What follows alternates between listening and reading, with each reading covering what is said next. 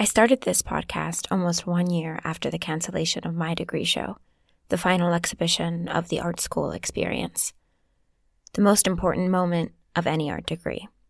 This was, of course, one of thousands of exhibitions across the world which was cancelled due to the COVID-19 pandemic.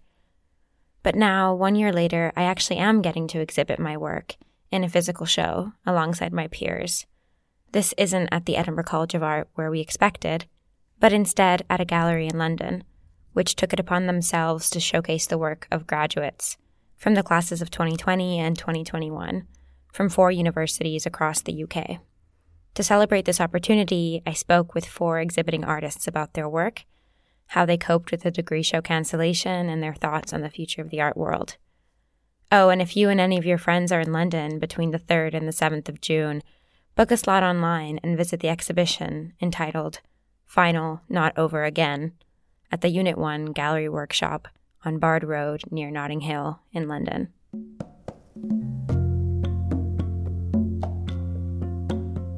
The first person you'll hear from is Louis Lyle, a painter based in Manchester.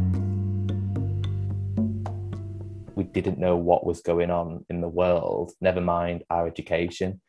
It was a global pandemic, and this is quite an extreme time that we're living in. We'll probably not see anything like this again in our lifetimes. And here's Michelle Wolodarski, a mixed media artist based in London. Everything's worth it for the final bit of 5th year when you actually get to just make art and you realize why you did this long degree and everything. So I was feeling super excited about that. And then when the whole pandemic hit, well, at first, I just couldn't believe. I just thought it was going to be genuinely 2 weeks. I was in such denial. I didn't think, and even after it had been 2 weeks, I still didn't think our degree show was going to be cancelled. Welcome to the first episode of Art Is Season 2. This is a podcast for artists visualizing the future of the art world. In this season, we'll revisit the themes, stories, innovations, and ideas introduced in Season 1. Today, we go back to the beginning, to the catalyst that led me on this path, graduating from art school into the pandemic. If you aren't sure what I'm talking about, I recommend going back to Season 1, Episode 1, titled From Here to There, to get a little bit of context. But before we go into exploring innovation and tech, alternative business models, and ways of thinking that could change the landscape of contemporary art, as we will do in the rest of this season, it was important to me to bring in the voices of other emerging artists. So today you'll hear a patchwork of stories and perspectives from the past year, high points and low points, silver linings and tough realizations. Here's Molly Kent, a textile artist based in Edinburgh. It was honestly a letdown for pretty much everybody. The fact that we had spent 5 years getting to this point, and it's meant to be the last party, essentially. 5 years of work all coming together, and you think, right, I get to exhibit with everybody that I've spent all these years with and things like that, and this massive celebration, and that was just kind of whisked away. I think for a couple of weeks I had this kind of mental state of, well, what's the point? If we're not actually getting this physical show, which they ramp up all throughout the degree, as well as this fact of everyone says the degree show is the most important part. That's when you're going to make the connections, you're going to network, you'll get sales, blah, blah, blah, blah, blah. And it's right, that's gone. What are we meant to do now? You you make it sound as if that's our career's over with because we weren't able to have this physical show. Here's Sophia Hallstrom, a painter and interdisciplinary artist based in Wokingham. It was quite a traumatic year in terms of just figuring out, just trying to find, your feet again, and then to finish off our degrees at home. I think it's going to take a long time for me to actually realise what kind of feelings I'm unsure about how I feel about everything. A common thread was the feeling of loneliness. Here's Michelle recounting her last experience in the studios. I remember going on to pick up my stuff, or some stuff, for the last day the ECA was open, and I just remember I'm not over dramatizing, but literally kneeling on my studio floor and actually breaking down and crying, complete desperation of what is happening. I was just distraught. I can assume everyone else was as well. It's just honestly the worst. It's the worst thing It's like trauma, I feel. You said before how you felt so isolated after graduating. And I guess that's one thing about art school that is the only thing that I think is good, is that you actually get to spend lots of time with other people in your exact same artistic situation. And yeah, graduating, nobody actually prepares you for how tough it is, pandemic or not. And Molly explaining how she got back to work. It really kind of knocked it out of you for a while, but after about a week of, a couple breakdowns, some tears along the way, I was like, right, I have to finish this degree. Again, like, it's been 5 years, I might as well at least try and get a first or something like that. So thankfully I had this room to work in, so at least I had a space that I was very thankful for. So I just kind of tried to pull myself back into gear and finish off the degree. Something I really enjoyed talking to these artists about was the unexpected experiences they had during lockdown. Projects they found themselves working on, realizations they've had about art school, and how they see themselves fitting into the wider art world system.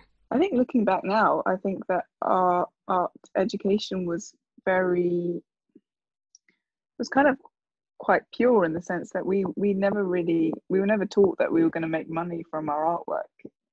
It was more kind of, we were learning how to talk about our art and write about our artwork, and it wasn't ever anything kind of real worldy stuff.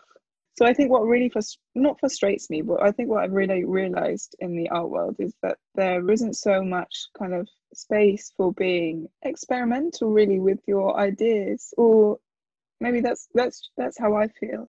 I think that artists that I really admire and are really successful, there's a stylistic continuity with their works, which I think is awesome, but it's just not the way that I work.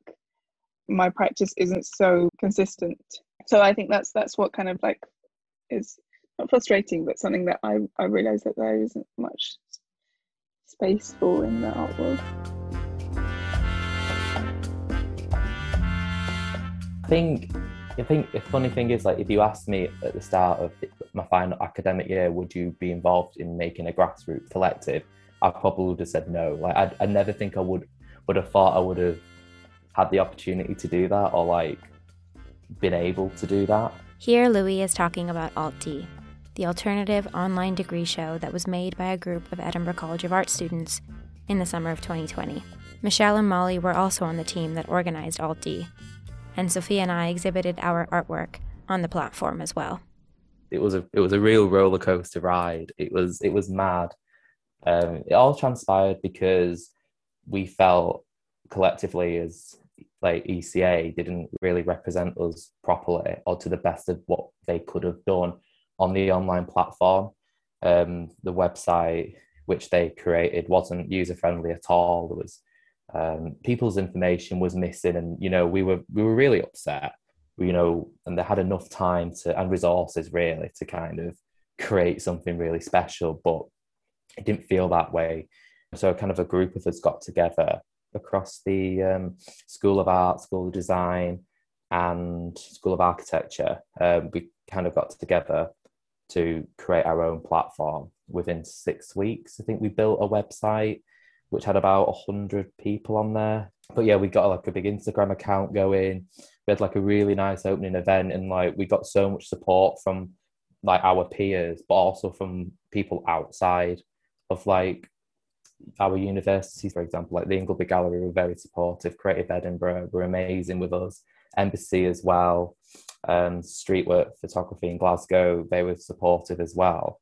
So these kind of bigger institutions which are established, that they always want to help, and like they were willing to help us at will. And then we got in contact with Zembella Gallery, which is in Hawick, which is on the borders in Scotland.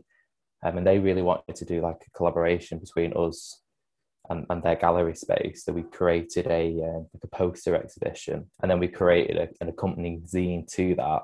And then at the start of September, Jack's Art, which own billboards in multiple cities across the country, so all the big cities, they got in contact with us, and we had these enormous billboards in Edinburgh with just all our work on it. It was just brilliant to see, and we were supported so well by everybody else in the art world as well. It was just really amazing that I was there. And then when we did it, we didn't really kind of understand like how well we were doing at the time, but now looking back, we did so much, and like we achieved so much in like such a tight space of time with quite a limited budget as well.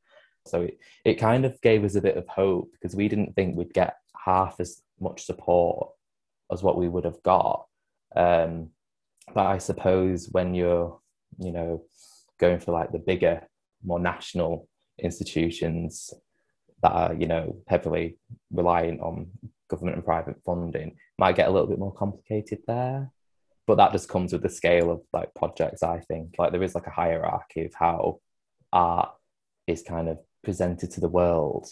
And, you know, I think we were all kind of collectively agreeing that like there isn't enough opportunity for emerging artists sometimes to kind of showcase together. You know, it's usually when the artist has become more successful. So, you know, maybe like 5, 6, 7 years after graduation, the work's exposed. I mean, but that's kind of a different conversation in itself. But I think it's still really important to create these opportunities to the public rather than it just be necessarily enclosed in a university format. And I think collaboration between maybe more established artistic groups and these smaller emerging grassroots projects are the future of creating sustainable work and opportunities for young creatives. You know, we don't kind of see ourselves as like young professionals sometimes, but you like when you like what Alt D taught me was like you can pursue a very strong profession in the creative industry, you know, without it being what you think it is. Something that came up in season 1 was the role of Instagram. Emerging artists everywhere are using it to showcase their art, expand their network, and make new connections. Molly and Michelle share their experience and opinions as both a positive force creating opportunity during the lockdowns and as a negative force, fostering a competitive and sometimes destructive mindset. All my work is handmade. It's very material-focused process of work, so it can't really that be easily represented in an online space. You lose a lot of the texture. You're meant to be able to physically interact with the work, so there is a kind of loss of reading and intent behind the work with it being totally online. So in that aspect, I'm quite excited for things to be physical again.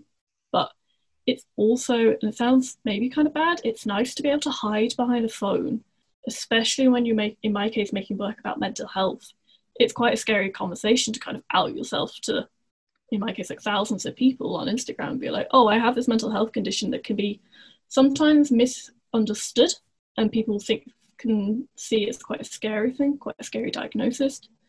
So most of the time it's been nice just being able to turn the phone off and be distanced from it.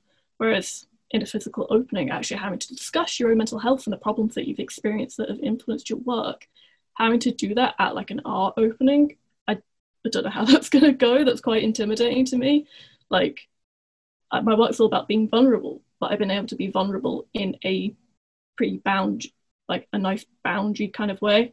I've been able to kind of box off that vulnerability and it just be on this online space that I can easily step away from when it gets too much. But in an online opening or like in-person meetings with people, it's a very different kind of conversation to have. So a bit of both. I'm glad that it's online.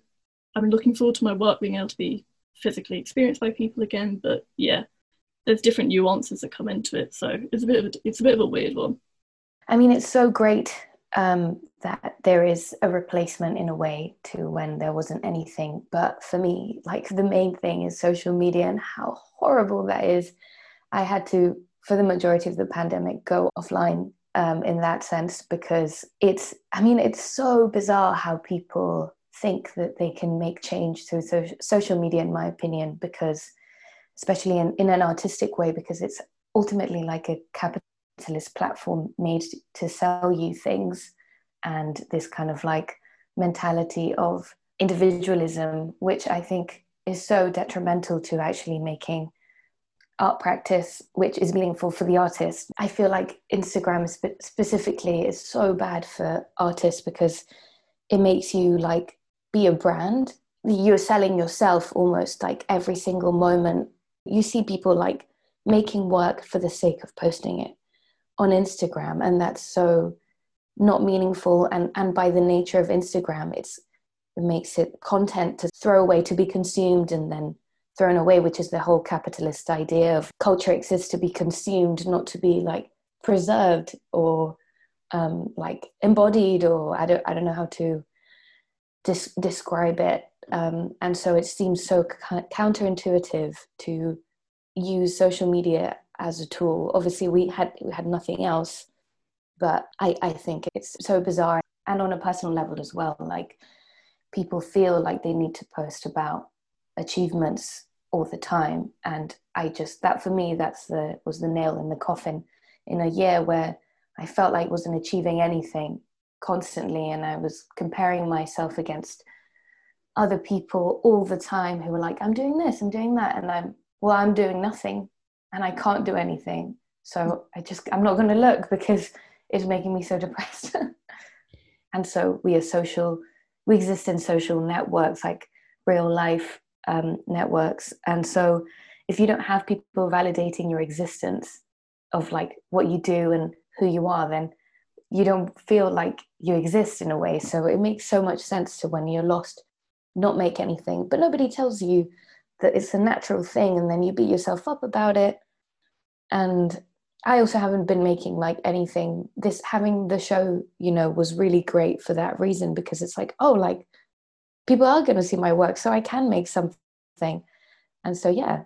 And like from taking that big break, I think I've made something way better than I could have if I was just continually churning out content, if you want to call it like that. I think painting for me is quite a meditative process. I think I said that right. You can change things at will. You can stick to a plan.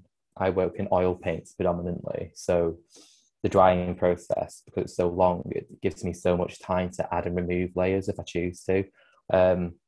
But I think I just find it really kind of satisfying for me personally. And something that we picked up in the residency was like, I love like the start and the middle of a painting. Like I'm always very like anxious at the end of the painting, because I do have that typical kind of painterly mind of being like, oh, is it finished? So that's why I love painting, because I can just change my mind all the time. And there's nothing set. I think the lovely thing about everything having been moved online is that it became far more accessible for a lot of people. It's a lot easier for people to find your work and things like that and be able to engage with it. So like the main one that I'm referencing to is that I'm now involved with a gallery called New Cube, which was founded by, and I'm potentially going to say a name wrong, but BB Xavier. She randomly came across my work through the Artist Support Pledge on Instagram. So I finished university, I made some small, kind of quite palatable pieces that I put up for sale. She bought the first one, and then a few months later, she invited me to actually be one of the artists on her roster. So there's this snowball effect of one little opportunity on Instagram, be it a little interview or just networking with someone, can actually turn into like a big career moment and things like that. So those are the kind of opportunities that I'm referring to, and without the likes of Instagram and things like that, I wouldn't have been exhibiting anywhere near as much as I have done, and I probably wouldn't be at the kind of position I am to be mostly a full-time freelance artist. Authenticity is something that came up a lot in these conversations. The rationale for your actions both in the studio and out, online and offline, but the performativity of Instagram and social media makes it really hard to separate reality from illusion. It was a learning progress. I think a lot of people kind of had a lot of jealousy towards one another, even if they didn't want to, because we couldn't see one another, we couldn't communicate in the same kind of ways, we couldn't understand how they were getting certain opportunities and whatnot. So I think it was very easy to feel jealousy towards people and think, oh, my career isn't progressing at the same kind of rate. Am I doing something wrong? What should I be doing differently and whatnot? And in terms of the authenticity, I definitely, as soon as I finished uni, I made works which I knew would sell and weren't authentic to my practice. So I've made a series called Viral Forms, which were just kind of small scale abstract works, and whilst they looked somewhat nice, I still enjoyed making them. They're not really to do with my practice. I just knew that it was mostly a guaranteed income, and I've kind of reevaluated in the past 6 months or so and realised that actually if I continue doing that style of work, I'm going to sell myself short, and I'm probably going to hinder my actual career growth as an artist rather than like a kind of almost interior decorator kind of thing. So I stopped making those smaller works, and I've been focusing more so on actual quite deeply personal works and things like that. And at that point, being able to post it on Instagram and throw it out to the world and seeing people's reception, be it positive or negative, is quite a nice way of dealing with it. I think if I'd immediately gone into physical exhibitions with dream weaving series, I wouldn't have been confident enough to actually go for exhibitions, but just being able to throw it out on Instagram, leave it for a few hours, come back and look at the comments has been quite nice. Like, I was going to too much effort to try and stage stuff for Instagram, and I've kind of stopped trying to do that and just posting when I feel like it, trying to forget about the engagement side of Instagram and just kind of make it work for me rather than working for it. And over the past year, I've actually learned how to be more authentic to my practice and stop worrying about how we present it online and things like that. I think that I'm seeing change in the art world for the better. I think social media has really driven that change and been really helpful. And I think that there are some artists really driving that change who I really admire. Sophia actually found the Unit 1 Gallery Workshop exhibition opportunity as an Instagram open call.